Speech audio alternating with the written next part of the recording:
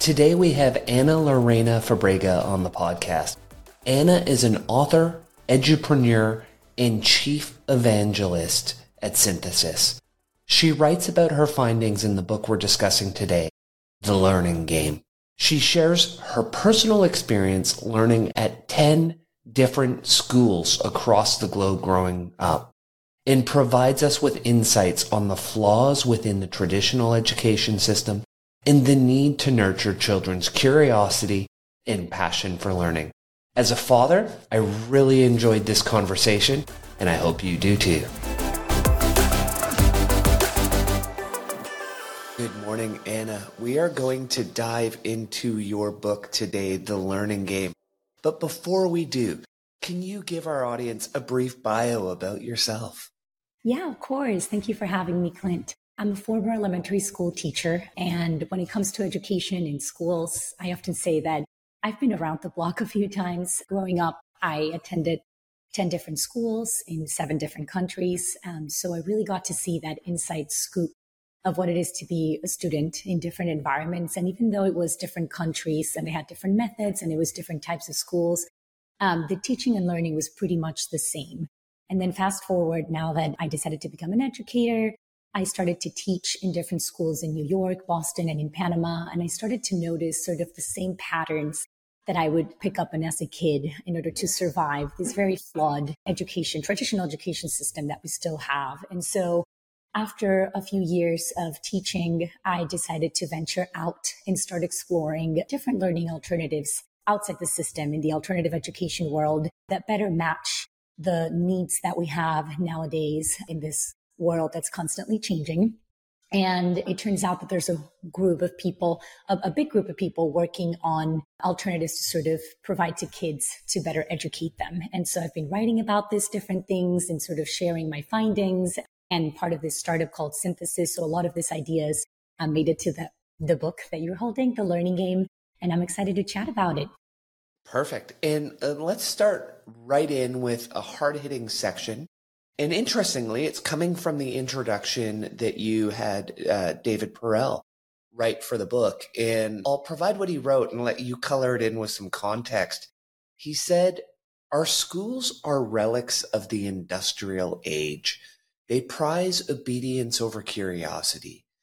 In the name of learning, they've become anti-curiosity machines. Despite the advancement in technology and learning science, our schools basically look the same today as they did 100 years ago." That's right. He wrote it beautifully. So if you actually look at the history of our education system and how did we end up with this way of teaching and learning, because if you look at all the other industries in the past 200 years, they've all been evolving and changing, to sort of adapt to the needs that we have, right? Except for education. If you walk into a classroom today, yes, you'll see a little bit of technology over here and a little bit of smartboards over here, but the teaching and learning and the approaches and the methods that we use and all the philosophy behind what we're doing is pretty much the same. When it was originally created 200 years ago, it all started in this region of Germany called Prussia. And the need was to train a whole generation of kids to work in the military, right, to become soldiers. And so it made sense to put them all together, group them by age, and put the squadron leader in the front and teach them the same things so that they would be ready to fight different nations, right? And it worked really well. So the purpose of the system was perfect back then. And it started to spread across the globe because it was, Prussia became one of the strongest fighting forces in the world. And so other countries started to copy this model. And then around the 1960s, when we had after World War II and with all the Industrial Revolution, we started to see different needs for the economy. And so they started to switch, and the US sort of took the lead here to switch from training kids for the military to training kids to work in factories and be managers of corporations. And so again, this method and this system that we had in place worked really well, right? So just like it worked well for bullets and for food and for cars, you put it in the assembly line, and for clothes, they were like, well, let's just kind of do the same for education, right? We put all the kids through the same system. We teach them in subjects. We ring bells every 45 minutes. Any kid who doesn't fit the mold is labeled as defective, just like they would do in factories. And so this model became really prevalent, and especially with everything with the standardized testing that we now had to sort of assess and make sure that this system was working. And I feel like, with time, fast forward to 2023, we're still pretty much using the same system, and we call it different ways. And we've, again, added a few things, but it's pretty much the same. And so it was not intended to build a generation of independent thinkers, of creative problem solvers, of kids that can chart their own paths, that they understand what they're uniquely good at and how they can contribute to the world, but rather training a generation of kids that are all following instructions, that there's this one way to be successful or to do things right. And everyone's kind of thinking conventionally the same way. They're not encouraged to question things or do things a little bit differently or look at things from different angles, right? Those kids are sort of the troublemakers, right? And so if you actually look at the things that we're reinforcing in school with this system that has been in place for over 200 years, I think that it's really damaging for the kind of kids that we want to be, the generation that we want to raise for the future. And I would argue that we're not really preparing them for this world where change is the only constant and where you really need to find what makes you different rather than how you're the same as everybody else. And so I think that that's sort of what David was trying to explain in the preface. And then you mentioned in your bio, tying into that you had been to 10 schools in your childhood. And you write in the book that every time you were able to adapt, and then later in life, you realize, well, it wasn't adapting. You simply learned how to play the game of school. You knew what the rules were. What were the rules, and why are those the rules that aren't setting our kids up for success? Yeah, so it's very interesting because it kind of hit me when I was student teaching as part of my bachelor education program. And I started to look at the kids that I was observing for hours and hours in this different environments. And I'm like, oh my gosh, they're all playing the same game that I was playing, which, like you said, it was sort of the game that I picked up in order to survive all the different academic expectations. It was very challenging being the new girl over and over again and having to leave halfway through the year and having to play catch up all the time and try to fit in and make sure, not only the social aspect, but like, how do you meet all these different learning environments? And so I quickly picked up on the things that made me a successful student, right? What were the kind of questions that would make my teacher like me? What were the kind of questions that I, better not ask because they would get me in trouble? What was kind of the behavior? I needed to sit up and be quiet and raise my hand. And, how many times I had to raise my hand to get that participation grade and make sure that I'm, coloring inside the lines and doing everything and waiting for instructions and not getting ahead of myself and completing all the worksheets and doing all these things. And that's what in the book I call the game of school. And it's a game that kids become really good at, right? They quickly pick up on the things that they need to do in order to get the school learning out of the way so that they can actually focus on the things that they find interesting, right? And I noticed that a lot of this genuine learning would happen actually outside of school, not only for myself, but for kids in general. Why? Because that's the moment where they can do what they do naturally. We're all born with the instinct we're very curious. We want to learn about everything. We want to explore. We want to try things and we take risks, right? That's the nature of humans, right? And so that's what they get to do when they're outside of school. That's what I got to do when I was outside of school, when I could learn and dig into the subjects that I found interesting, right? Not what I was told in the textbook or the unit that we were learning.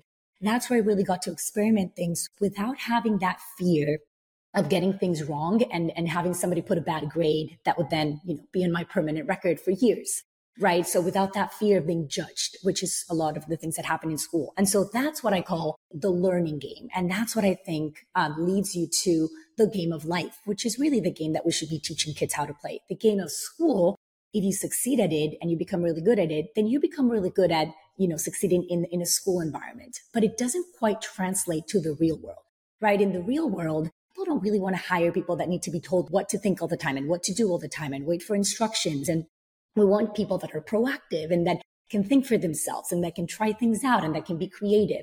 And unfortunately, those are not skills that you pick up by playing the game of school. And so I did this over and over again, became really good at it. And then when I became a teacher, I started to notice that many of my kids, if not to say most, were playing the same game.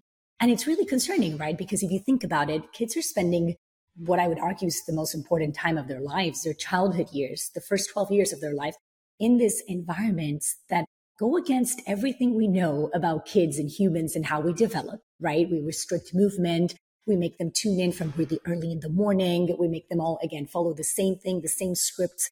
When we know that everyone's different, we know that we all learn at different pieces at different rates. We have different interests. And so I feel like it all boils down to this, notion that there's just one way to do things, which is the way that the traditional education works. There's one way, there's one path. That's not true. Like that doesn't work for everybody. And so I think that that's sort of the root of the problem. And there are different things that we can do in order to escape this game of school and opt into the learning game. And that's a lot of the things that I talk about in the book. And so this visualization or mirroring of what you saw in yourself, in your students when you became an educator, finally made you realize, wait, I can't keep doing this. I need to make a change, and I need to try to change the system or be a force of positive change within the system. What prompted you to finally make that decision? And there were a series of questions you started to ask yourself.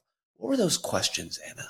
Yeah. So the first red flag was when I was student teaching. Like I mentioned, I noticed I was observing kids in different placements, and I was like, wow, they're not really tuning in for the joy of learning. They're not excited to be here. They're just sort of following the motions. And so I'm playing the game of school. And I said, no, I'm going to do things differently in my classroom. I'm going to create an environment that's student-centered, where I'm going to try to deviate from the curriculum as much as I can to kind of dive into the things that they're already curious about. Because once they're curious about something, you don't need to battle with them for their attention, and you don't need to motivate them. They're naturally motivated, right? They want to learn. And so I started to do things differently. And I think that I succeeded to a certain extent. Like kids were excited to come to my classroom. They were enjoying to read and learning math and writing and all these things. But what I started to notice was that as they moved on to different grades, this spark for life and this, desire to ask all these questions and to, sort of like try new things and take risks, it would start to tamper down, right? Even when they went on to great teachers. So I started to wonder, like, well, what's going on? Like, they loved math here. They loved reading. Why do they suddenly not like to do these things anymore? And so I started to realize that, young kids have an inner desire to explore and to learn. But when they enter this system where suddenly we remove all the choices, we remove all the autonomy, we tell them, what they're going to learn, how they're going to learn them, how we're going to assess what they're learning. We remove all the things that get you excited about learning in the first place, right? And so we do this over and over again until the point where they just feel like this is something that's out of their control, right? It's something that we're enforcing in them. So a lot of kids just naturally lose that lifelong desire to keep learning. And so it became really frustrating because I'm like, I kind of feel like I'm wasting my time. I'm wasting their time, but what can you do? And so I started to realize that it's very, very difficult to make changes within the system, right? And to make things move in a different direction. Again, this is a system that has been in place for many, many years. There's a lot of stakeholders and forces and curriculums and standards that need to be met. And so I was like, well, how can we go back to what gets kids excited to learn? What do we know about how kids learn, and how do we nourish that? What are the kinds of skills? And they can be soft skills, right? That they're going to need in order to thrive in this, future that they're getting themselves into, regardless of what they want to do, right? How can we focus on doubling down on their strengths rather than focusing on remediating their weaknesses? And when I started asking all these questions, like, how can we help them opt out of the learning, like the game of school, and opt into the learning game? I realized that I wasn't going to find the answers within the school system. And so I don't think the school's going to go anywhere. The traditional school system it's there, it works as a babysitting center in the first place. And it's going to be very hard to get rid of it.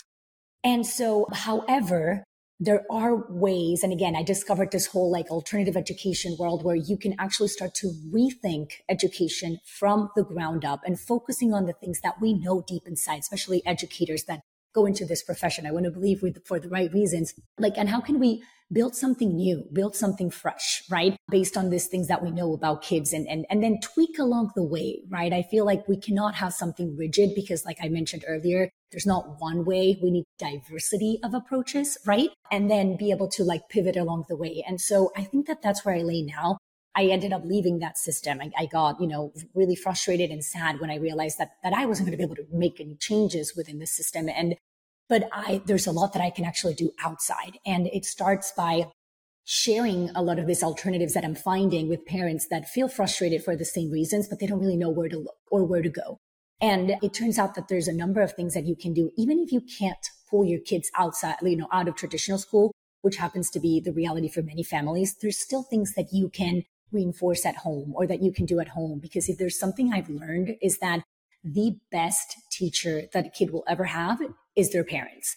And so what has happened is that a lot of people have just delegated all of their kids' education to the school system, thinking that that's where everything's happening. But the reality is that it's not. And so there's a lot that you can do as a parent, but you need to have what I call in the book skin in the game, right? And get really involved and start to think about the lessons that you need to help your kids unlearn outside of school so that they can actually thrive in this world that we are currently living in.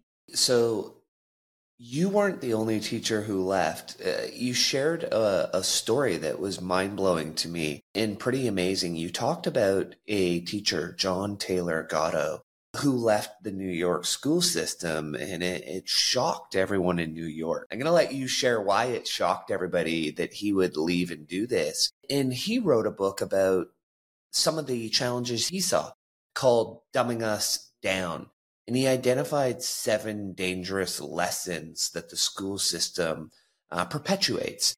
Anna, what's his story? Why is it so shocking when you think about it? And what are a few of the lessons that really jump out at you that we should be aware of? And that'll get us through, here's the challenges, and then we can dive into some of the ways that we can fix these things. Absolutely. So I love that you bring him up, because John Taylor Gatto is actually one of those people that inspired me to make that jump and say, wow, I'm not crazy. What I'm feeling, like you said, so many teachers feel this. But what was so powerful from his message was that he was such a celebrated educator, right? He had won Teacher of the Year several times. And the way that he announced that he was leaving the profession was actually when they were giving him one of those awards and he had to give a speech. And everyone was like, oh, here he is going to be thanking, the education system and this and all.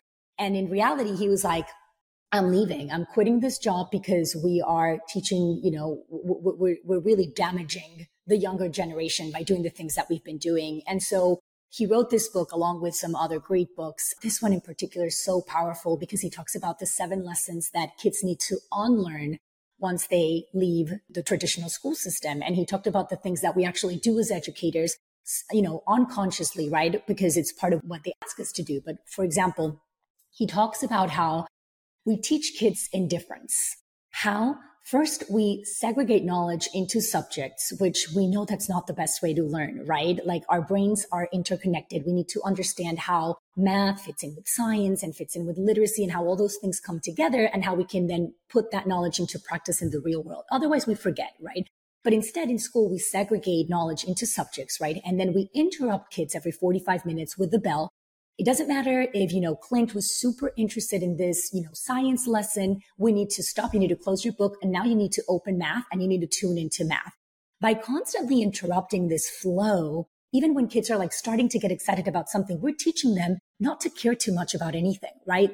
Somebody else is going to dictate when you need to tune in and be excited about something and when you need to tune down. So there's this implicit message that we're sending. You don't need to care too much about anything. And you need to wait until an authority or somebody else externally tells you, when you need to tune in and tune out, which is sort of a messed up way to learn.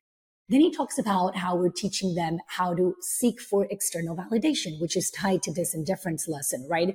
Kids are constantly, being evaluated and you're waiting for that good job from the teacher or that sticker or that F, right? And so instead of you being learning how to be the own judge of the things that you're learning and how to grab feedback and then improve at things. And we're just waiting for that grade and from that comment from the teacher and being liked by the teacher or the approval from your parents. And so again, we are externalizing something that is really a process. Like learning it's a very unique process for everybody, right? And this was one of my biggest frustrations, that I think that the whole point of education is to empower kids to want to continue to learn on their own once they graduate any form of education that they're doing, right? That's the way that you keep growing. That's the way you keep evolving. Like you need to have that desire and that thirst, and you need to understand why you need to want to continue to learn.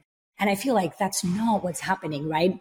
And John Taylor Gatto talks a lot about this. He also talked a lot about, how kids don't have privacy or space to sort of take their ideas into different directions or let things marinate or, wait until a connection strikes in so that you can actually get through a unique idea, right? Like everything is so scripted. Everything is planned for you. You need to, they tell you everything from like the way you need to dress, what you're learning, what side of the notebook you need to write on, what pen to use. Like everything is sort of decided for you. And so again, we're removing an element that we know that humans need: autonomy. They need to feel like they have control over something as important as the learning process, right? And yet this very simple and powerful idea, we kind of forget about it in the school system.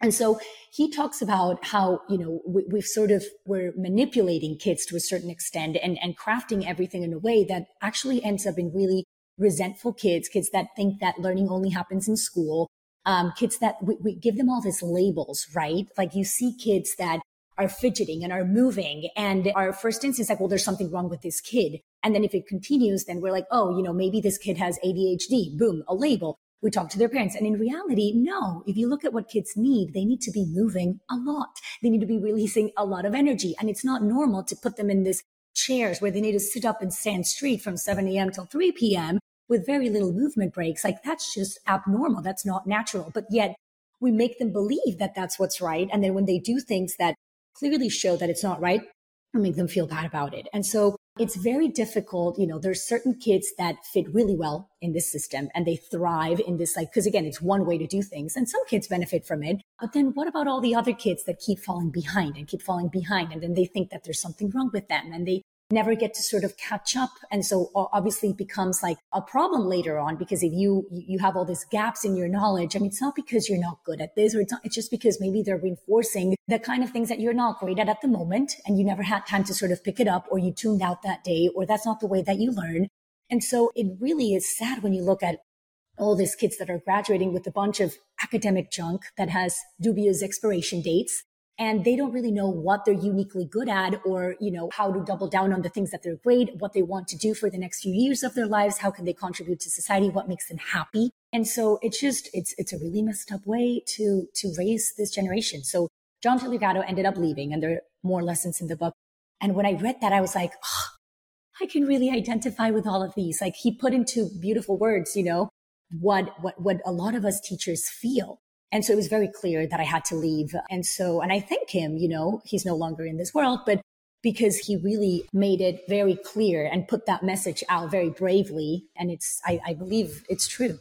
Yeah, so much to unpack in that one, and we're going to tackle a bunch of it. What really stands out for me is, as a father of two boys, so I have a 15-year-old son and a 12-year-old son in grades 10 and 7. And a total contrast in children. And one of them plays the game of school and does very well. So just had his best report card he's ever had.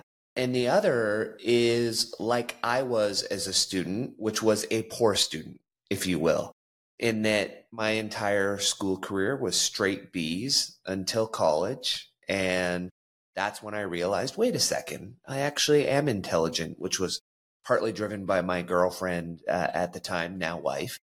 And my youngest son embodies a lot of what I had going on, Anna, and has the ADHD label. And in any standardized test, so we're going to jump into standardized tests.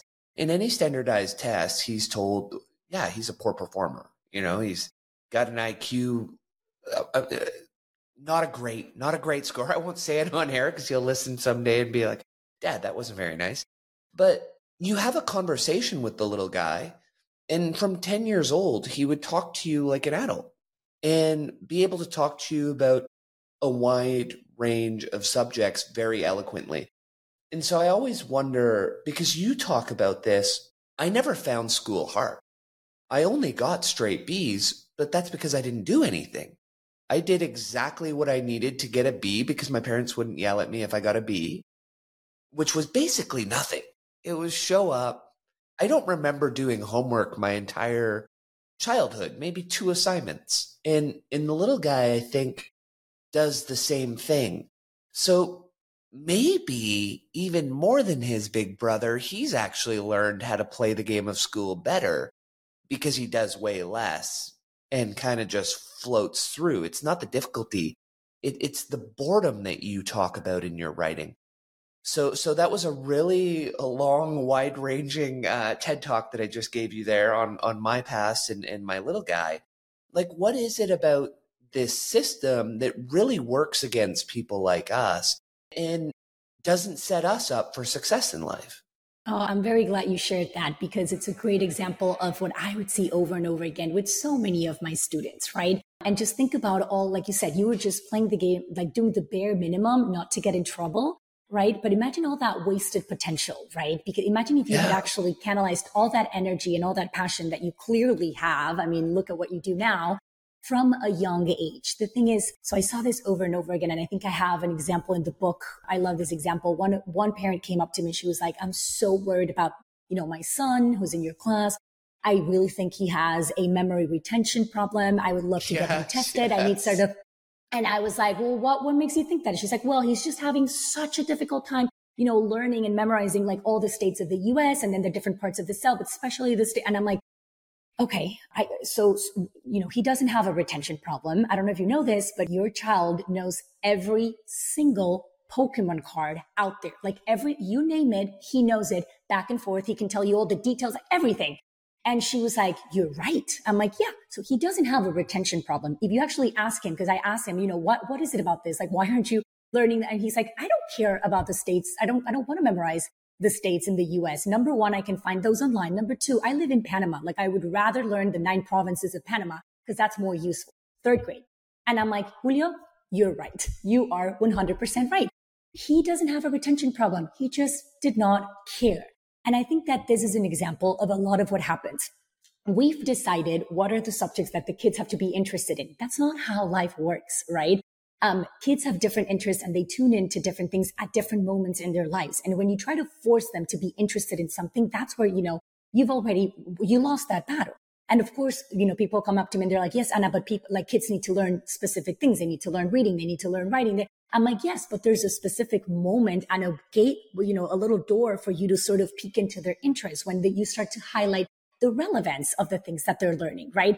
When a kid, you tell them like, we're going to learn about money because this is what comes in the unit. They're like, they don't care. But if they suddenly want to buy something or they're interested in, and you tell them, okay, I'm going to teach you about money. They're suddenly like, oh, wait, I do want to learn about this. A kid that's obsessed with dinosaurs, right? Maybe that's a good moment to start teaching them about decades and about millennium, about all these things, right? And so you start to look at what the kids are actually, and actually if you look at the research, it shows that knowledge decays really quickly.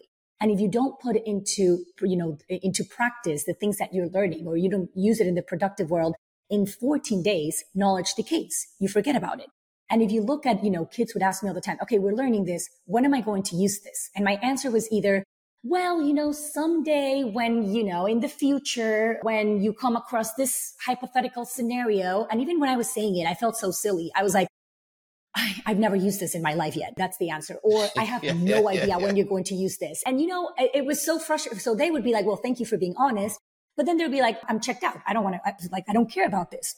And so if you look at what, some of the schools that I highlight and then that I talk about that I think are doing things right, kids learn through projects, right? And kids, or through like open-ended problems. And so kids like yourself or like me, and I can share a little bit about my story as well, and your younger kid, like thrive in this kind of environments because they get to actually think for themselves. So you talked about, the boredom component. I am convinced that kids crave challenges and they want something that's hard. They don't want the easy stuff. Like we have this misconception in school that, we need to water things down and we need to break this apart and we need to sort of like tell them exactly what. No, that's boring. If you look at video games, something that I really admire that I think video game designers know and understand really well, they never create a video game that's easy. Nobody would play that game. Kids want the challenging game and they keep going and they keep trying and it's hard. Why? That's what motivates them. They're motivated by the confusion, by the challenge, right? But they receive the right kind of feedback. They know what they need to do in order to improve and it's something that they're interested in. They opt into the different games that they want to play. You can't opt into lessons in school, right? You're just sort of forced into them. And so going back to this idea of, okay, like the whole, because I kind of deviated to talk about the boredom and this component. But once you start learning through projects and through problems, kids get to first see the connection between the different subjects and they get to apply right away the things that they're learning. And so immediately, once you put it into practice, you get to crystallize this. You see the value, you see the relevance. You want to keep doing it, right? And those are the things that stick. And so and I don't think that only for kids like you and like me or like, your younger son. I feel like every kid would benefit from this kind of approach where they can actually see how knowledge is interconnected and you put it into practice, right? And it's also a way more exciting way to learn. And here's the other part that's interesting. Every kid is good at something, right? Sometimes it's not an academic aptitude, right? And so schools are only focused on those academic aptitudes. And so if that's not where your son thrives, then he's never going to hear, oh, you're very good at this. Look at your strength. No, he's going to always hear you're in the reading remediation group or you're in the math remediation group or you don't know this yet. Or obviously that they're not motivated. Why would I even try hard if I'm clearly not good at this, right? And so they just fall into the game of school. And so we know, and you probably know this, like our psyches need three things in order to sort of thrive, right? And be healthy and be happy in the real world, right? And this is autonomy, which we've talked a little bit about. And, competency, which is what we're talking about, like that feeling of, oh, I'm actually very good at this and I can improve at this. And relatedness, which is like that feeling of that you connect with other individuals in the social aspect of human nature, right? And if you actually look at what happens in school, and I would argue that this is probably what happens to people like your son, it's like a lot of them never get to feel, well, the autonomy component, we've already talked about how everything is decided for kids. And so we've really removed all this chances for them to have a saying over anything, what book to read, who to work with, where to sit, if you want to stand up and do your writing, or if you want to sit down. So that kids are really, really lacking. But then again, the competency component, a lot of kids never feel competent because what if their skill was music, or what if their skill was something that's just not part of the curriculum? Then that's when it's very important for parents to detect this at home and then find a project or find a community or find an after school or something and enroll them in this in order for them to sort of nourish that talent, right? So that, this is super important. And I talk about this a lot because I've noticed that a lot of the people that I admire and that have done great things for humanity and that, are people that were able to find that thing. And when I talk to, I would really take time to get to know all my students, and I would notice they all had something that they were obsessed with, like irrationally obsessed with. And therefore, if you're willing to give them, either the tools, the environment, the resources to take that productive interest or that interest into a productive direction, they're able to achieve incredible things. Like I'm convinced about that. And everybody has that, and sometimes it's not obvious, right? And sometimes it's not something that we as parents understand. Sometimes we're like, where is my kid going to take this obsession with, Pokemon? It's like, where is this? But you never know, like that may lead them into something else. As long as you nourish that and you sort of, validate this hard work that they're willing to put in and these hours that they're willing to spend on this obsession that they have, then that's going to lead them to somewhere good, in my opinion. And so a lot of these things are crazy because kids are lacking all these aspects like the autonomy, the relatedness, and the competency in school. And then they leave school. And that's when you start to see that they start to seek for this because we need it. Just like our bodies need fat and carbs and protein in order to be healthy, our psyches need these three things. So if you're not getting it in school, which we talked about how they're not, then they're going to try to seek it in the, once they're out of school. And sometimes this channels into, video games or things that parents are not quite, excited about. And I think that's part of the problem, right? Yeah, and you brought up a lot of things there that I want to dig in on. So self-determination theory, I love that. You went pretty deep on the three facets of that. So we got that covered. We'll come back a little bit later to internal versus external or intrinsic versus extrinsic motivation because we want our kids to want to learn. But one of the things you talked about there, I'll digress first, is I love that idea of, because we always talk about nature versus nurture. One of the best lines I ever heard, Anna, was nurture their nature. So when you find that passion and you see it, nurture it. So I love that you emphasize that. That's really big for me. But what I want to go into is the gamification. So you talked about the games, and absolutely great way to teach the kids, and they seem to thrive on it. But you talk about the fact that we often get it wrong. So we try to gamify the classroom, or we, as parents, we try to gamify how we teach our kids and how we motivate them. But often we don't actually properly do gamification. We simply do what you referred to as pointsification. So for the listener who's not really aware of this concept, as popular as it's becoming, what is gamification? How can we use it well as parents or as educators? And how would you contrast gamification with pointification? Yeah, this is a great question. And it actually ties to that intrinsic and extrinsic motivation, right? Yes. So when I became curious. I've never been a gamer myself ever. Like I just wasn't quite into it when I was growing up or as an adult. But as an educator, I started to notice, okay, my kids are not interested in this lesson. Like they're just not tuning in. They don't like it when they get things wrong. They're scared of failure, right? Once they get something wrong, like they don't want to come back to it. So I'm like, how am I going to get them excited to learn from their mistakes if they're scared? Obviously, because there's this bad grade and this red mark in their paper. And so, but then I started to notice what happened when they played video games, and I started becoming super curious, right? I was like, what is it about video games that gets them excited to keep going, even in the face of failure? What is it about video games that's getting most of the kids on this planet playing and obsessed with them, and they just want to keep going and they can spend hours? Like, what is it? Is it really like they have this addictive component, or is there something else, or is it a little bit of both? Like, I just became really curious, and I was like, what can we learn from game designers and from video games in general that we can kind of extrapolate and use for learning and for education and parenting?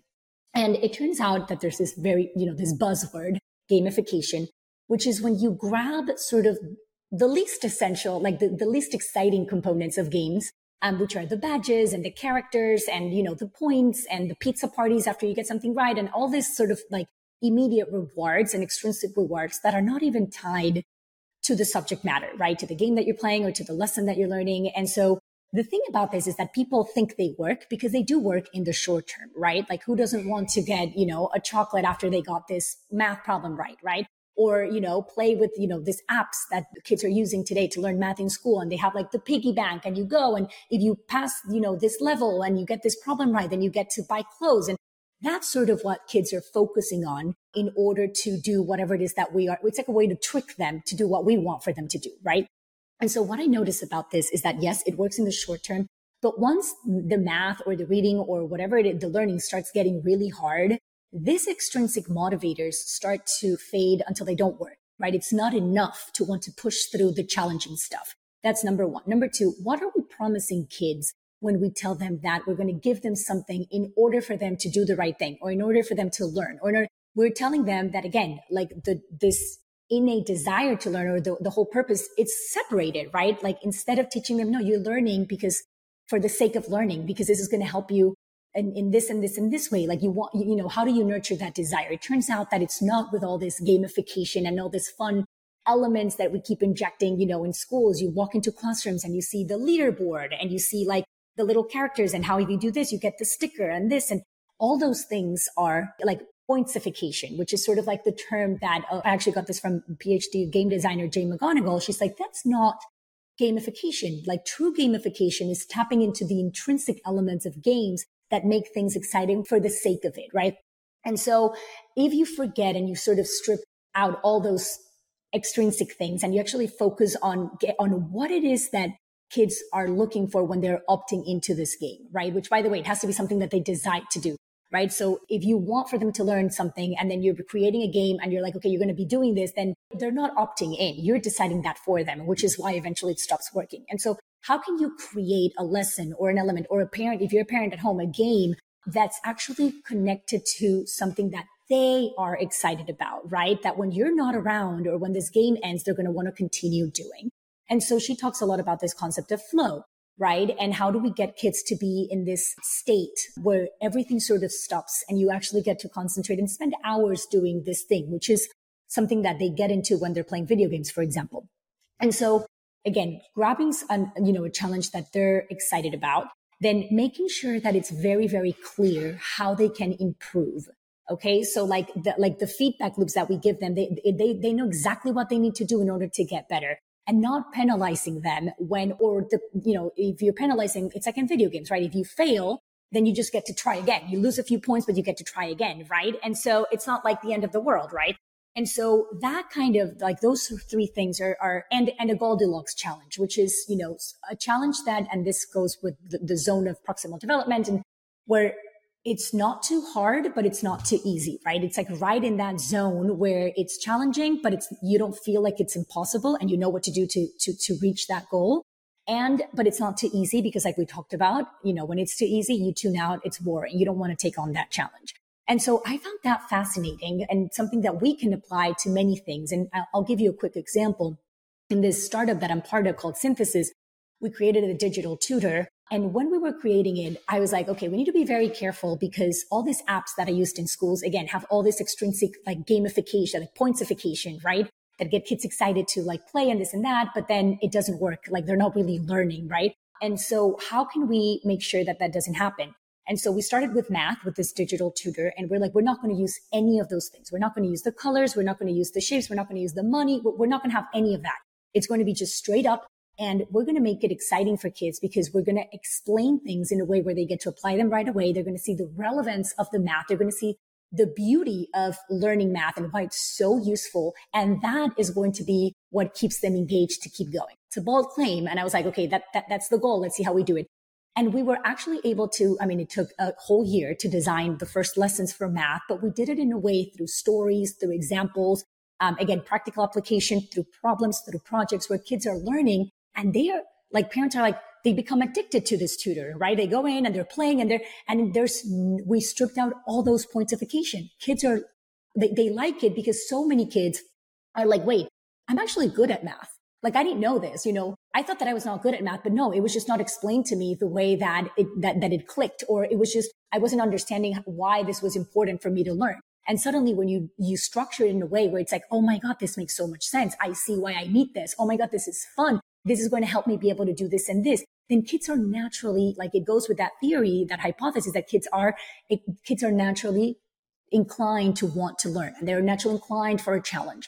And the other beauty of having, the tutor, which also you can't have in school, is like it's infinitely patient. So it will stay with you. If you're one of those kids that, I already know this material, then it will just jump you to the next level. Like it's not going to make you waste your time and get bored with something that you already know, right? And so you don't lose that student. That student is engaged because you're just moving them to the challenging thing that they yet don't know. And then you have the other kids that come with a bunch of gaps in knowledge, right? From previous years that they were never able to catch up. And then you teach them and you stay with them until they actually learn the material. So you empower them. You're like, okay, I actually know this, so I can move on to something more challenging. So it's an example of, this kind of gamification done right. You're tapping into the intrinsic elements that kids are already inclined to. Well, one of the things you talked about in that is this idea of storytelling. And so as an example, I put my newsletter out today. And in the newsletter, I wrote a parable because it's one of my favorite ways to get a point or a message or a lesson across. And then I said, hey, here's this parable. Let me give you an example of how that concept, and it's the concept of always asking yourself, and then, so you can walk something through to the end and then come back. So you make sure that you're playing the game you actually want to win. You're not playing a game that you're going to win and then you realize you were playing the wrong game. And so that parable, I always find, is a great way to teach and to learn. And you just talked about how this tutor will use storytelling for the kids. So what is it about this concept of storytelling that's sort of ingrained in our DNA from, early caveman times, we'll say, with our paintings and our sitting around the fire? What is it about storytelling that works so well for teaching? Yeah, absolutely. I love this. So people don't remember formulas, right? We remember stories, right? And we want to learn about things when there's this human behind it with a good story. And again, like you said, this goes way back to like our, cavemen, like when that's, the knowledge was passed on through stories. Why? Because that's really how things would stick. And one of the reasons for this is that we're constantly looking as humans to connect with other people, right? And we're looking for inspiration and so when you see a formula, you can't quite connect with that, right? It's just sort of like this, a bunch of like different things together that you need to memorize. But when there's suddenly like a story behind it, or somebody that, went through hardship and went through this and that until they finally achieved something, like if you look at little kids, they're so into this kind of stories and they're constantly imagining things and making up their own, because that's like that's a human instinct, right? We're drawn to that. And I'm willing to bet that when you think of, a teacher that you remember, right? Or one of your favorite teachers, like I'm willing to bet that they were good storytellers, right? And they would relate the things that you guys were like you were learning to things in the real life, or they would bring in stories, or they would tap into things that, from your personal life that you could kind of like connect to. And so that is super important. And there's been lots of research done to see what happens when you teach through stories. And the results are that people literally remember the material and they're more excited to apply this to the real world because they get to, again, see the relevance from, what they're learning, and they get to sort of be inspired by a character or somebody that they can emulate. And so stories are one of the best ways to get kids hooked into whatever it is that you're going to be learning about. And yeah, with the tutor, for example, it's incredible because it will remember sort of the stories that you talk about, and then it will bring them back again, and it will bring in your brother and your cousin. And it's like, like you really feel like you're part of this. And so it's an incredible way, a very powerful tool in order to learn. Thanks for listening. If you enjoy what you're hearing so far and want me to be able to get your favorite guests on this show, please do me a quick favor. Subscribe to the show and leave me a rating. The 30 seconds of your time will mean a ton to me. Let's go in another direction, Anna, because something you've mentioned a few times throughout the conversation is this idea of not only learning, but unlearning. And you wrote that Alvin Toffler said, "The illiterate of the 21st century will not be those who cannot read and write, but those who cannot learn, unlearn, and relearn." So for the audience, what do we mean by learn, unlearn, and relearn? And what are some of the dangerous lessons that we need to unlearn? Yeah, so I love this topic because it's something that anybody can do at any stage in their lives, right? Even if you're listening to this conversation, you're like, oh my gosh, I went through the traditional school system and I'm realizing all these lessons that got enforced and engraved and that are now part of my identity. How do I fix this? Because of course you need to sort of work on that yourself before you can start asking your child to do things differently or inspiring them to look at things from different directions. You need to reflect on your own teaching and learning experience. Like, how were you as a kid growing up? Like, what was your experience in school? And what were those lessons that you learned that you're better off unlearning? And so I'll give you a quick example. For me, I always hated to write. Like, I did not like writing. In any school that I went to, it was just not my thing. I found it super hard. I still find it super hard and I do it for a living. But it was just, I just didn't like it. And then I became a teacher and I had to teach writing. And so every day, so I would teach the way that I was taught and the way that I was reinforced in grad school. My kids did not like to write. There were a few that liked to write, but and then it turns out when I, left the school system and I decided to take a writing course with David Perel, that course was so powerful for me because it helped me unlearn all these things that were making me not like writing and holding me back from the most important things, which are the ideas and how do you execute these ideas and you put them out in interesting ways and in ways where people are going to engage with them. And so I had to go through a process of unlearning all the things that I had learned about writing in order to then, learn again and do it in a way that actually works for me. And so I started to become fascinated with what are the things that we're learning in school that we would be better off unlearning. And it all starts by having, these realizations and reflections and having conversations about it. But for example, this whole notion in school, we teach you not to question things, right? And if you look at kids from a very, very young age, and I mean, you have 2 kids, so the moment they start talking, their favorite question is why and why and why. And you tell them why, and they're like, yeah, but why? But why? And it just keeps going until forever, right? Until you stop them. But then you start to notice that as they enter school and as they get older, they start to lose that, right? We start training them not to ask many questions for several reasons. One, and the most common one, because the adults that are considered to be the fountain of wisdom, or that's a misconception we have in schools, we don't have all the answers, of course. And we're scared of saying, I don't know. We think there's something wrong with that.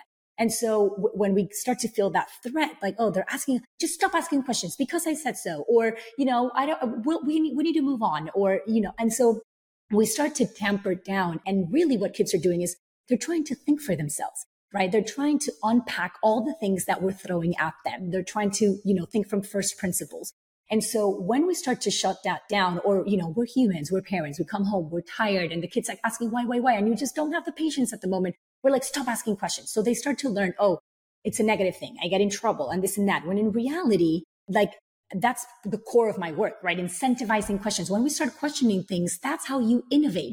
That's how you challenge the status quo. That's how you start to move things in a different direction. That's how you evolve.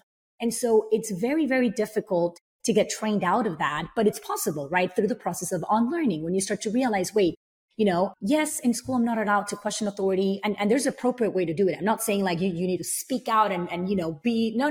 There's a way to question things, or you don't believe everything that you read. And that even if it's in the textbook, or no, you find different sources, you try to detect your own biases, and these are things that I think parents, again, have the role to help them realize and help them unlearn at home. And then you teach them how to start questioning things again. So that's like one example, right? The other example we talked about briefly today is the whole notion of failure, right? In school, we teach kids to fear making mistakes, right? How? By penalizing them every time they get something wrong. And it's very silly because this is the time when you're little, when the stakes are low, where you should be making tons and tons of mistakes. Why? Because you're learning, because you don't know a lot of things, right?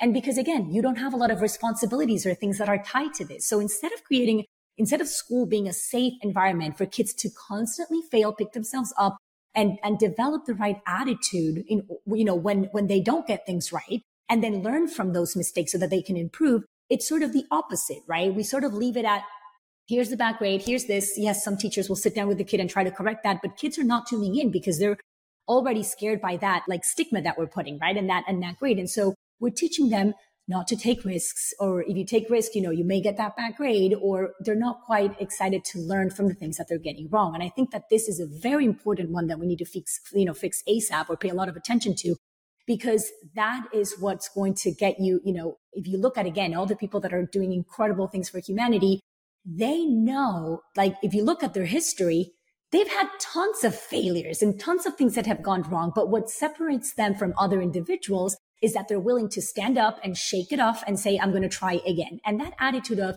let me try again, and let me try again, and let me try again, I feel like we're not nurturing in school. And that's something that needs to be unlearned in order to develop that attitude, right? And also then, and I'll talk about one more before we move on, because I mentioned a few in the book, and this was very personal to me as well. This whole notion of fitting in, right? In school, again, there's this one way to do things, and they teach you from the very beginning, like, this is the path, like, these are the people you should admire, these are the careers that you have available, like, this is the way that we do things. A math problem, this is how you solve it. You got to the same answer, but you need to show your work, and if the process is not the same, oftentimes you get it wrong. And it's like, okay, it's something that, you need to color inside the lines. We all need to do the same thing. We need to think the same way. When you look at the real world, those that thrive and those that are happy, and those are those that think differently and that are able to see something and look at it from different lenses and find that breakthrough discovery because they're looking at it from a different perspective. And so instead of encouraging kids to do this, to take a step back and try to look at the things that not everyone's looking at, we're doing the opposite. We're like, no, focus on this, focus on this, focus on this. And I feel like a lot of people would be better off, if not everybody, breaking from the pack and charting their own paths and trying to be different. And this is something that, as I moved to so many schools, so my default state was try to fit in, fake the accent so that it sounds like, the people in this school, and do this, don't do anything that's going to make you look different because you're already different. And on top of that, the school system would reinforce this idea of fit in. And then I realized, as an adult, after a lot of things that happened, I was also labeled ADHD. I was also given the medicine. I was told for so many years, like, you're disruptive, you talk too much, you get in trouble, you're impulsive, you need to take this medicine.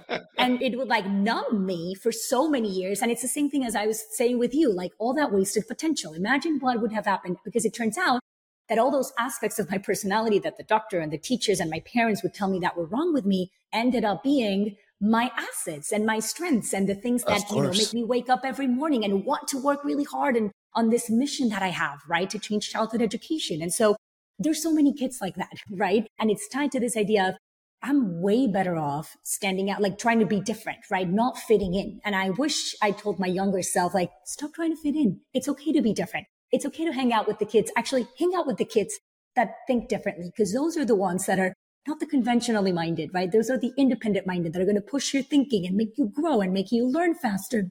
And so anyway, this is a message that I hope to reinforce in my children, and that I wish more parents were aware of so that they can help their kids unlearn this idea of fitting in. Yeah, and it really resonates with me because I basically try to live my entire life not wanting to be put into a box. And it feels like all of society is geared towards making you complacent and making you be a widget on that assembly line that we talked about earlier. And the moment you deviate from that assembly line, you're labeled, as you said earlier in the conversation, we were labeled defective. Yep. And they, they tried to undefect us and put us back on the assembly line. But in reality, you need what they call defective people to change the system and add value to it. So I often, similar to you, I look at this label they've given me about ADHD and think for sure that's my superpower. It's what's changed my life and allows me to achieve at the level I achieve. And I don't want my son to lose that. I'll definitely never attempt to medicate it out of him. Luckily, I wasn't diagnosed early it wasn't until I was an adult. It was pretty obvious in hindsight that would be the label. And my parents' answer was just more school sports and teach you to love reading. So I was either playing sports or I was reading books. And that allowed me, I think, to become the person I did. And we're going to talk a little bit about that in a minute. But I want to take a step in a different direction because you mentioned something about looking at common problems from a different perspective in order to solve interesting problems or come up with interesting observations. And I learned a new term when I was reading the book, which was vujade instead of deja vu. So for our audience, what is vujade and what are some things that we can do to encourage it in our children? Yeah, so I love this term. I learned it from Adam Grant. So deja vu is a common term, right? When you go somewhere new, but it feels familiar. Vujade is the opposite, right? Is where you go somewhere that you've been before or you see something you've seen before, but you're able to look at it from a different perspective. And this new perspective enables you to sort of get a bigger sight and to spot things that you hadn't seen before. And so, for example, really quickly, this just came to mind. I love to read to my 13-month-old baby. He loves story time. And I notice he sometimes picks the same books over and over again. And he will start to find every time I read it again, something new. He will point at something he doesn't have yet. He's like, yes. And he will get so excited about this, butterfly that is in a little corner that we had never seen. And I had overlooked 100%. Like I had never, or, I didn't realize that the little worm that appears in the story actually appears in every page. He was able, I had never noticed that. We've read this book 10 times, but by the 10th time, he noticed. He's like, oh my God, the same character keeps appearing in every page. So it's an example of, again, we're going through something familiar, but he's looking at it from different angles and he's able to find new things. And I think that this is what leads to a lot of breakthroughs in science, a lot of breakthroughs. It's like people looking at things and they're like, okay, let me step back and see what I haven't found yet. Here's the thing though. In order to be able to do that, you need to be able to have space and you need to be able to have time. And I think that nowadays, downtime is what leads to creative ideas, right? And for example, for me writing, in order to come up with something interesting, I need to let it marinate. I need to stop and go, sometimes it's a week, sometimes it's 2 weeks where I need to read about others, stop, pause. And I'm like, and then eventually I'm in the shower, I'm doing something and it will pop in and I'm like, yes, this is, the insight that I want to share. Here's where I'm going to take this writing piece. And I think this is true for many people and for many kids. Like ideas don't just click in the moment. You need time to sort of process them and go away and come back and step in a different angle and look at it again and let it marinate. Kids don't have time for this, right? They're in school for so many hours, again, switching to subject every 45 minutes. Then they leave school. They have sports. They have after school. They have homework. They go to bed. Then they start again. And they do this for 12 years. It's like, if you look at kids' schedules nowadays, it's like some their schedules are more packed than a CEO's schedule. Like it's insane, like thing after thing, thing after thing. And it's insane because it's like, I understand parents do it with the best intentions. Like, oh, I want to keep my kid busy and entertained so they don't go and do crazy things. However, we've seen through research that, again, those spaces of inactivity are so important. Getting bored is so important for creative ideas in order to generate creative ideas. And so I feel like, one of the ways in order to sort of spark this vujade mindset is to encourage that downtime and to let them, have a period of a few hours where they're home, where they're not doing anything. So they actually have to think for themselves and reflect on the things that they've been learning and all the information that they're being constantly bombarded with, right? They can digest that and they can be like, okay. And sometimes that comes through boredom or inactivity or, having those like periods of downtime. So that's one thing. The other thing is, for example, having them if they write something, having somebody else read their writing out loud to them. That's an interesting way. Or I love to do this with my students where, they had written a piece and I was like, okay, now you're going to write it from the third person. The same story, but you're going to write it from the third person. Or now you're going to write it from another character's perspective, like the same story, but from the villain's perspective or the wolf or what.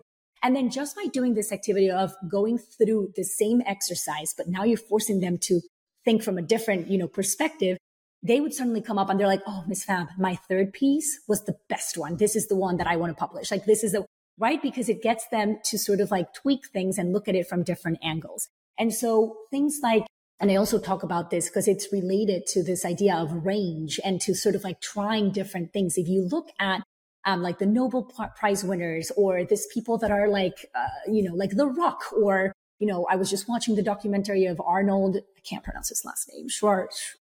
Schwarzenegger?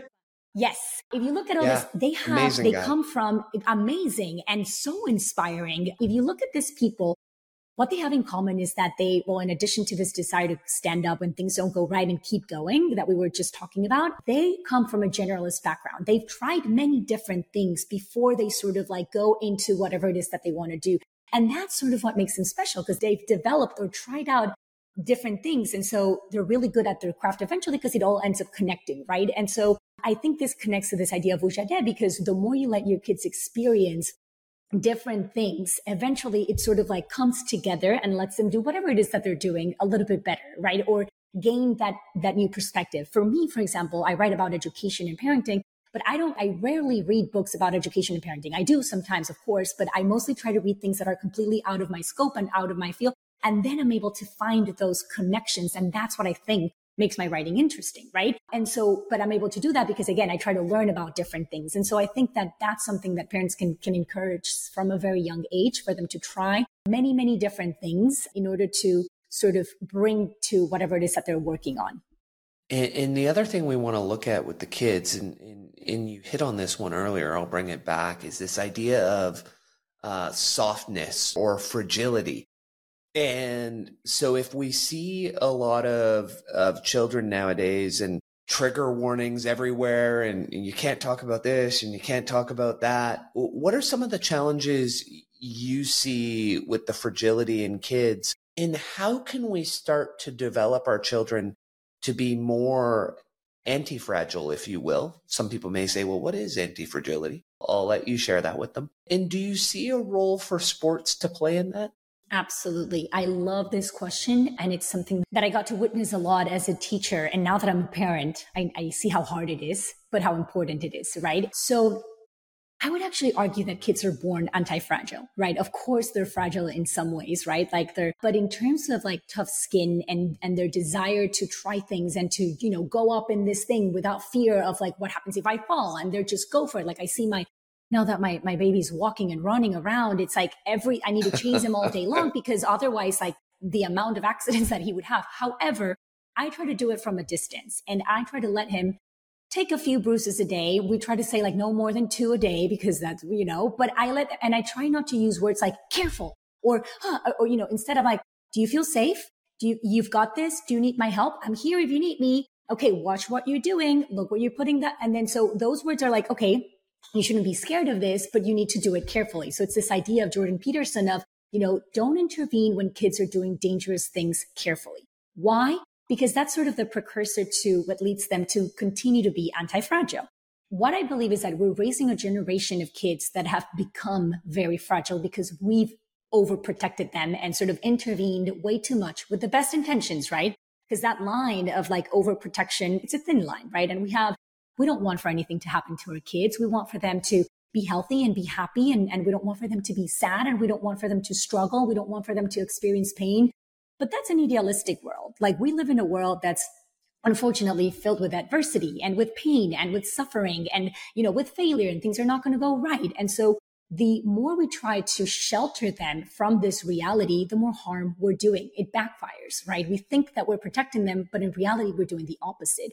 And I saw this a lot with students, my 3rd and 4th and 5th grade classrooms where they did not want to take risks. They did not quite know what to do when there was danger around, or they were clearly overprotected. We couldn't talk about certain things in front of them, or And these kids were very fragile. Like they were constantly looking for mom, for dad, for the teacher in order to sort of like imagine what's going to happen when mom and dad are not around and when they're thrown into the real world and they actually have to experience all these things that inevitably will come their way. So when parents tell me like, but I just want my kid to be happy. I'm like, well, if you want your kid to be happy, you need to expose them to sadness from a young age, obviously moderate ways, depending on their age. And then you teach them how to overcome that. And you teach them that these feelings are normal, that they're going to experience them, and that there's something they can do about it and how to move on from that, right? And the earlier you do this, the better, the more prepared they're going to be when they get to, experience this on their own.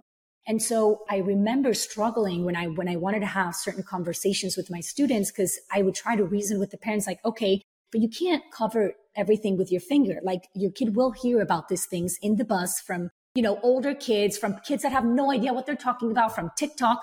And wouldn't you rather for them to have this conversation from a trusted source that has thought through the talking points and that will answer their questions and that will let you know what we're talking about? Like that's the kind of people that you want your kids to be learning from, for especially this like hard conversations, right?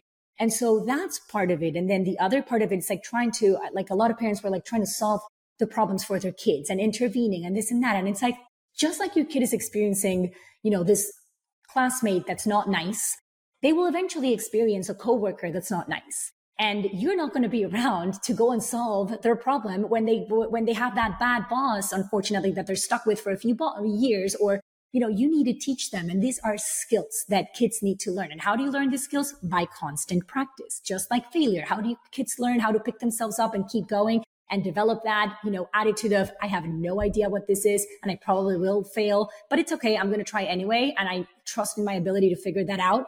That's a skill. And that's something that you learn by practicing. So the earlier that we give kids practice with these things that feel uncomfortable, but, knowing that they're going to make them better often and more strong and anti-fragile adults in the future, the better. And so that's what I try to encourage and I talk a lot about in the book. Well, the fun part with that too, Anna, is I often find it fascinating how as adults, so many of us forget what we were like at the age that our children are. Take relationships, for example. Parents will say, oh, no, my kid doesn't do that at that age. Like, no way. And I'm thinking to myself, well, wait, I was dating my wife at that age. Like, I'm pretty sure I remember exactly how our relationship played out. And if anything, kids do everything faster nowadays than we did. Like, we think we're protecting them from things, but they see them on TikTok, YouTube. Like, you name the social media challenge, they're insanely exposed. So I'm always fascinated by how we as parents forget what doesn't seem that long ago to me. We'll let that one go. So one of the things that we can do that you talked about that I was fascinated to see in your book was, when it comes to fragility, is this idea of stoicism. And stoicism is something that I love. And interestingly, I found it exactly how you talked about in your book, because no one ever taught stoicism in any course I took. It was simply an industrial psychologist somewhere in my career recommended a book on cognitive behavioral therapy. I fell in love with CBT, changed my life, did some research, found out that CBT came from stoicism. And so I dove deep and started reading books about stoicism. So I guess where that drives to is, for a lot of people that are listening, they're like, what? Stoicism? Ancient philosophy? Like, what the heck is that? And how can it help my kid? So I will leave it to you to make that link for them. What is Stoicism? And what are the virtues in Stoicism that you think translate to helping our kids be anti-fragile? And what are one or two of the lessons you really want people to take away from Stoicism?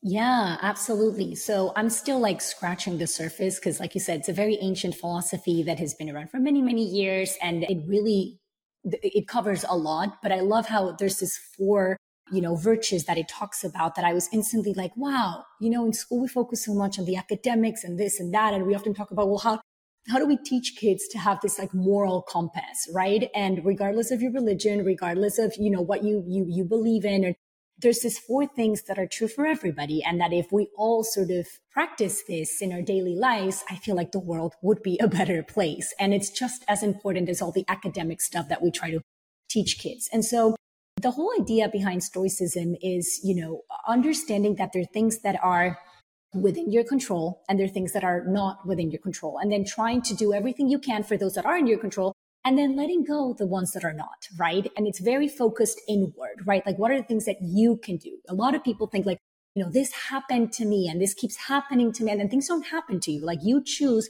how you respond to every scenario in your life. And the earlier we learn this, the better we're able to navigate all these different things that we talked about and all this adversity that comes, with life. And so there are 4 virtues that, for example, like, one is courage, right? And courage doesn't always mean like, oh, you're not scared of anything, right? You don't have fear of it. No, it means like, even when you come across something that you're scared of, you are able to find the sort of, trust in yourself and that bravery to say, okay, I'm going to try to overcome this obstacle. And yes, I may fail on my way, but I'm going to pick myself up and I'm going to keep going and I'm not going to give up, right? And so that's sort of like the idea behind courage. And I love teaching this through stories for kids. There's a lot of like myths and Greek mythology that are appropriate for kids where you can sort of talk about this. And I love the ones that are, it's important, to highlight not only like the wins and the triumph and this, but also like just, how they were very courageous when this was very scary or a big deal, and how they overcame that and that as a virtue. So that one's a very interesting one. And then there's temperance, right? Temperance is sort of like knowing, we want our kids to be courageous, but we don't want them to take it to an extent where they're reckless, right? And then when they're like just running around burning things and doing things that are clearly going to put them in danger, like right now. So having temperance is sort of like knowing what's that right balance between being courageous and being reckless, like that compass in the middle. And how do you sort of like develop that? And a lot of this comes from questions and from reflecting and from sort of like the whole like metacognition process, right? Like, where am I now? Like, what am I doing? And really thinking about your thinking before you do and before you act. And I put a few examples in the book for this. And then we talk a lot about like justice.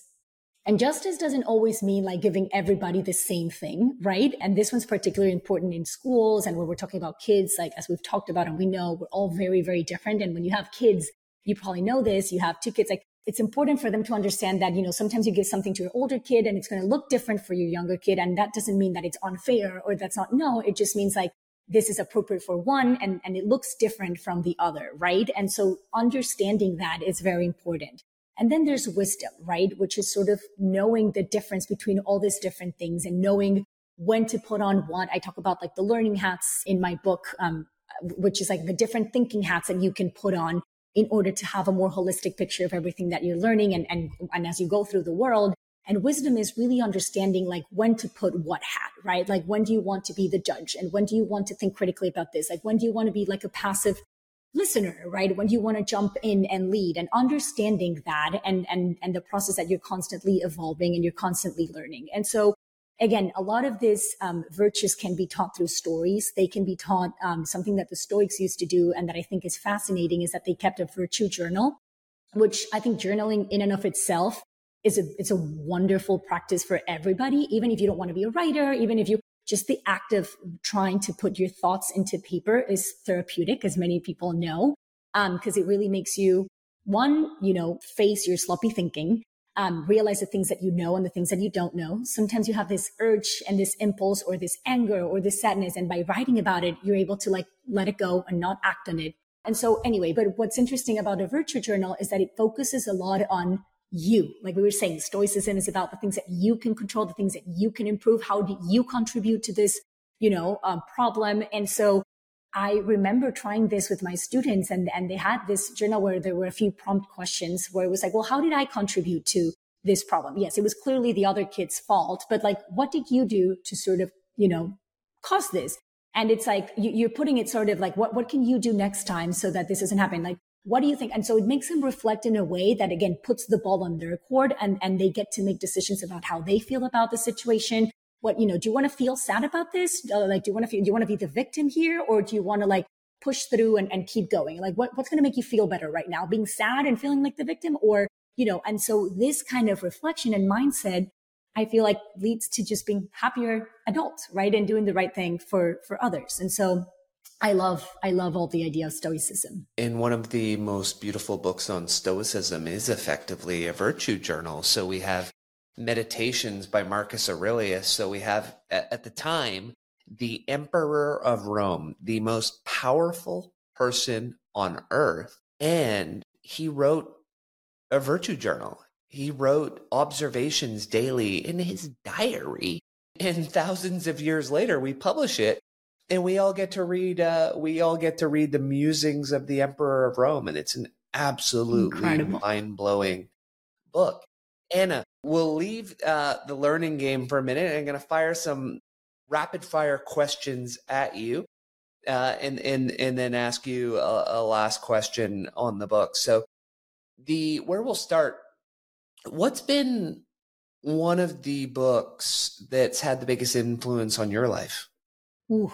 So I think, I'm probably going to change my answer once I see or hear this podcast, but the first one that comes to mind is the one of John Taylor Gatto, Dominus Sound. It was one of the first ones that I read and that really validated what I was feeling, but also like fired this thing inside me to say, okay, I'm not crazy. There's something I can do about it. It's time to leave. And I think that that's how all these wonderful things have started to happen since I left the system and made that decision. And that was the book that pushed me there. So let's leave it for that one for now. Okay. And what's on the shelf right now? What are you reading at the moment that you're enjoying? So I have a 13-month-old at home. And so I've started to read a lot of different parenting books that resonate with my philosophy. I've actually abandoned most of them because I'm like, nope, this is not. And then I found one that I'm really obsessed with. And I'm reading it for a second time just because there's so many nuggets of wisdom there. Recommended to any parent listening to this. It's called Good Inside by Dr. Becky. It focuses on, how every kid is actually good in the inside, regardless of the behavior that they're showing, regardless of the things. And then what can you do as a parent to react to all these things that will inevitably happen as they're growing up? And how can you be the best parent for them? And help them become from a very young age, give them the tools and the skills so that they develop, how they can act in social environments and just through everything and in a positive tone. So it's a wonderful book. Love it. And what is one thing that Anna has bought in the last 12 months under $1,000 that you have thought, wow, I wish I'd bought that sooner? Mm-hmm. All I can think is baby stuff because this has been my world. Yeah, I was guessing that. I was guessing in the last year it would be that, but that's okay. Maybe it's Sophie the giraffe. Yeah. So actually, I think it's I'm sorry, I'm thinking about kid stuff all the time, but I bought this Montessori shelf for my kid. We're not doing screens. I'm trying to delay that as much as possible, even though I see all the wonderful things that screens bring. And so books have been a big part. So I'm like, how do I make him fall in love with learning? And I have these Montessori bookshelves all around my house. I have I have 4 in the kitchen, in the living room, in his room, and in his playroom. And I change the books every week or every 2 weeks. And I realized that it has become his favorite thing to do. And he cannot stay still. He's one of those boys that's running around all the time, has his mom's energy for sure. And the one moment that you throughout the day that you see him sitting down quietly and being just happy is when he grabs his books, and it's because they're out of reach. And so I bought 4. Yeah. Yeah. And when you said has his mom's energy, Anna, I don't know if you ever plan on having a second, but my observation with ours that I share with people is legitimately from the time they're in the womb. Our firstborn, sometimes Leslie would have to check like, hey, I haven't felt this guy kick for a day or two.